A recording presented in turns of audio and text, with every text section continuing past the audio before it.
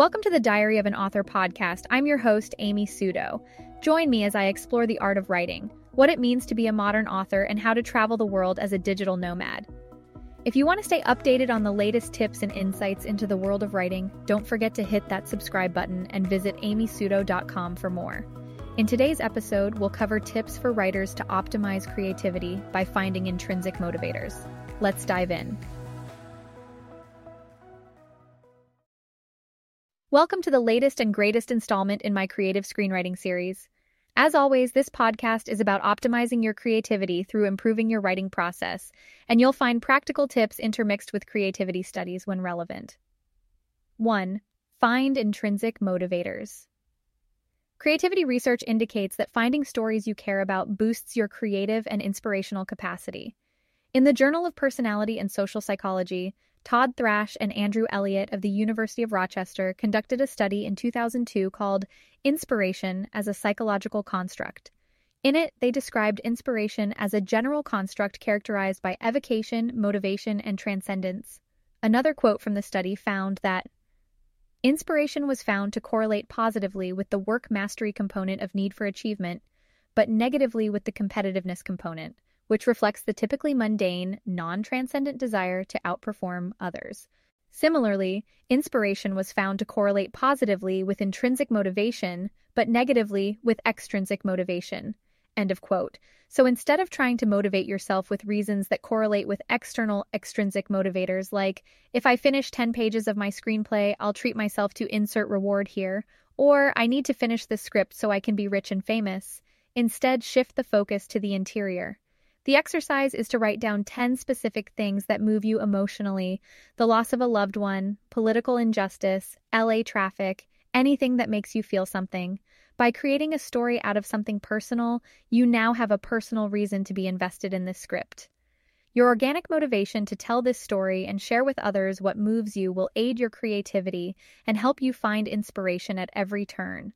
2. Be your character. I just completed a script with my writing partner called Love Letters from the Dance Floor.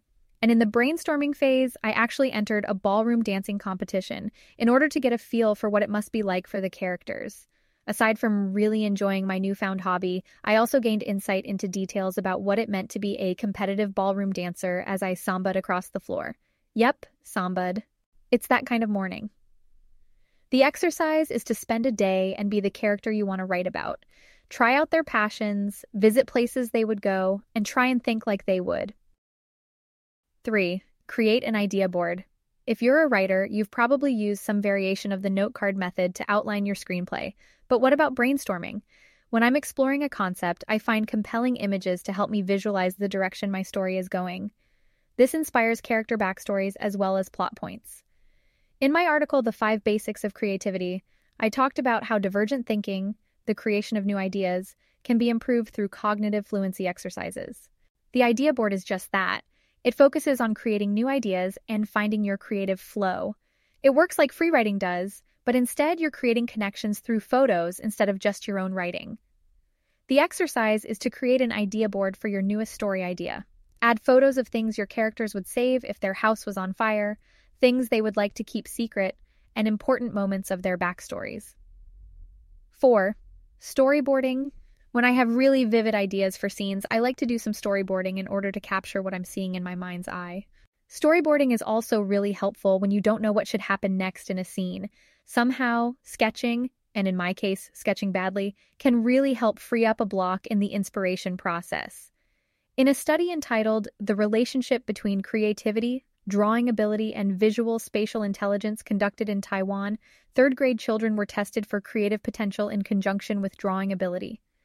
The study found that positive relationships exist between a child's creative potential and self-image of artistic ability, and local art educators' observations of students' artwork, and classroom teachers' observations of students' art-related behaviors. Thinking of yourself as an artist, not just with words, but with other mediums such as drawing, is positively correlated with creativity. The exercise is the next time you sit down and brainstorm, sketch out anything that comes to mind. Allow yourself to sketch badly and just focus on exploring your ideas and seeing what comes next.